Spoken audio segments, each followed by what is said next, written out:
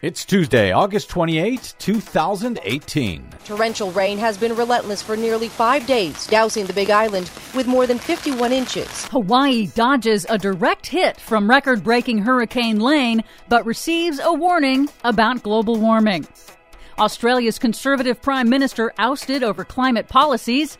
Plus, facts of global warming demand our urgent attention, especially in Washington. The complicated climate legacy of Senator John McCain. All of those complications and more straight ahead. From BradBlog.com, I'm Brad Friedman. And I'm Desi Doyen. Stand by for 6 minutes of independent green news, politics, analysis, and snarky comment. In the years ahead, we're likely to see reduced water supplies, more forest fires, changes in crop production, more heat waves, and a greater intensity in storms. Wow, John McCain, 10 years ago.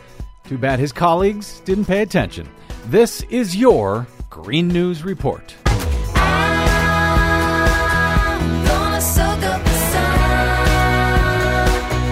Okay, Desi Doyen, I think we have good news, sort of, concerning Hurricane Lane and Hawaii. Well, it's good news and maybe a little bad news as well. Hawaii did dodge a direct hit over the weekend from now Tropical Storm Lane, which is now tracking back out to sea after skirting the islands and dumping historic levels of rain that triggered widespread flooding across the island chain. Many high water rescues, but thankfully no reported deaths. Lane delivered more than 51 inches of rain. That is more than 4 feet, catapulting it into the record books as the third highest rainfall total for a tropical storm or hurricane in the United States since record keeping began nearly 70 years ago. Wow. And it hit 1 year to the day after Hurricane Harvey broke the all-time high rainfall record for the U.S. Well, the hits keep on coming. Yes, having 2 of the top 3 all-time most extreme rainstorms from hurricanes occurring in just the past 2 years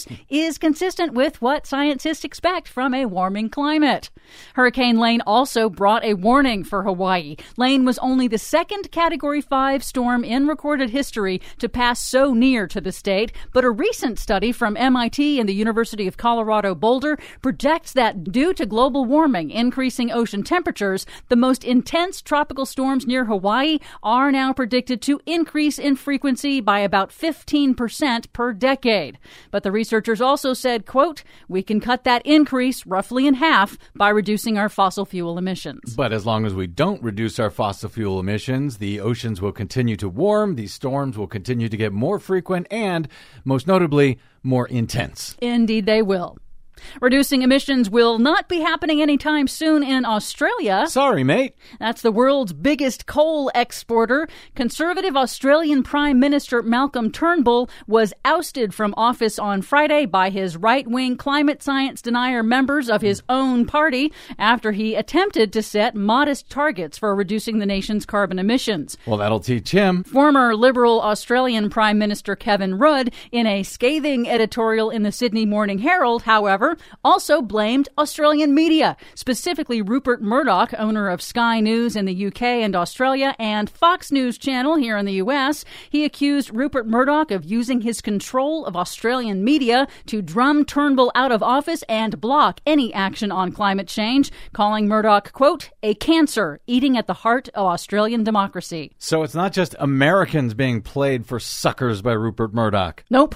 Australia is also fighting an outbreak of winter wildfires, and the province of New South Wales, which supplies a quarter of Australia's agricultural output, is officially in 100% drought amid the deepest drought in more than 50 years. So all of these things, worsening storms, worsening wildfires, worsening droughts, were all things that John McCain, the 2008 Republican presidential candidate, warned us about 10 years ago before forgetting all about it. Exactly. That brings us to Republican Senator John McCain of Arizona, who passed away over the weekend. Whatever you think of his complicated legacy, we just want to note for the record that Senator McCain was the last Republican leader to push for U.S. action on climate change. In 2003 and 2005, McCain sponsored groundbreaking national cap-and-trade legislation. In 2008, as the Republican presidential nominee, McCain laid out a detailed cap-and-trade policy to curb curb carbon emissions and fight climate change. The facts of global warming demand our urgent attention,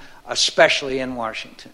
Good stewardship, prudence, and simple common sense demand that we act to meet the challenge and act quickly. However, after he lost the 2008 election to President Barack Obama, McCain abandoned his climate leadership role and in 2010 refused to support new cap-and-trade climate legislation in the Senate. So, literally, 2008 was the last time the Republican Party supported any real action to curb climate change. Even John McCain's vice presidential nominee, Sarah Palin, wanted to do something about climate change as well. How quickly things change. Those were the days. For much more on all of these stories and the ones we couldn't get to, please check out our website at greennews.bradblog.com. I'm Brad Friedman. And I'm Desi Doyen. And this has been your Green News Report. Oh.